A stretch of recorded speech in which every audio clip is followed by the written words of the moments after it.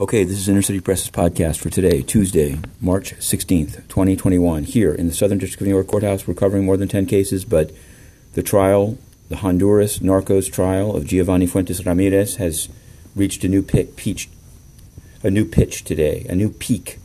It was difficult because the U.S. Attorney's Office got the audio call-in line cut. I don't understand why. They said that they're afraid of retaliation against today's witness one, but it's obvious he was the bookkeeper at Graneros, a rice company in Chaloma. I think it's pretty obvious who he is. So I can't quite figure it out. And I was speaking with some others here in the overflow and room and other places. But let me tell you what was said.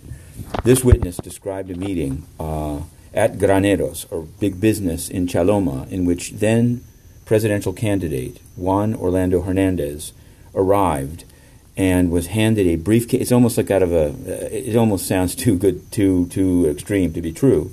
Was handed a briefcase of cash. The witness himself is the one who counted the cash and turned it into a check. It was money to promote his campaign so that, as Juan Orlando Hernandez was quoted by witness one as saying, we will be untouchable. And he followed that up by saying, we will put drugs up the nose of the gringos.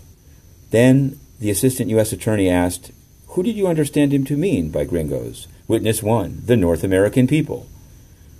There were many objections by Giovanni Fuentes Ramirez's lawyers, which some people that I've spoken to say, it looks like they're defending the president JOH. I don't know. I think that they're realizing this is a transaction where the two came together. The two came together. Tony Hernandez was put in there, was part of the testimony. You can find it all online at innercitypress.com, and we put it on Substack. We're going to put some things on Patreon. Now, one of the questions, I want to return to this First Amendment issue because it's been said and argued. I'm going to focus more on the U.S. Attorney's Office. I respect Judge Castell. I've had good experiences with him in other cases in terms of access and transparency.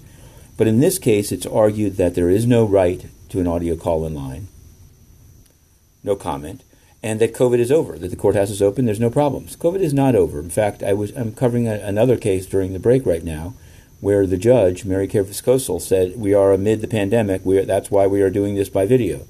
So it's, it seems that we're in a mid-range ground, and it would seem important that there be some guidance, court-wide, actually federal court-wide, maybe judicial system of the U.S.-wide, that these proceedings, there's no reason, absent good reason, that they remain accessible by virtually.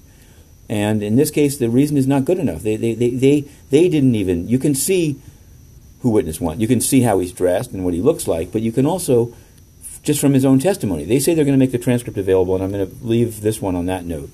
When and where. We're also covering the Wirecard trial, and we'll have more on that. We actually had, in a more positive legal accessibility news, a win before Judge Rakoff, where he unsealed stuff and said that exhibits have to be available the same night, at midnight, that they are presented. Will that happen in the Honduras trial?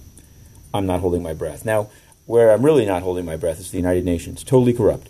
As relates to this, Antonio Guterres, the Secretary General, has cavorted repeatedly with Juan Orlando Hernandez, talking about climate change, etc. His representative,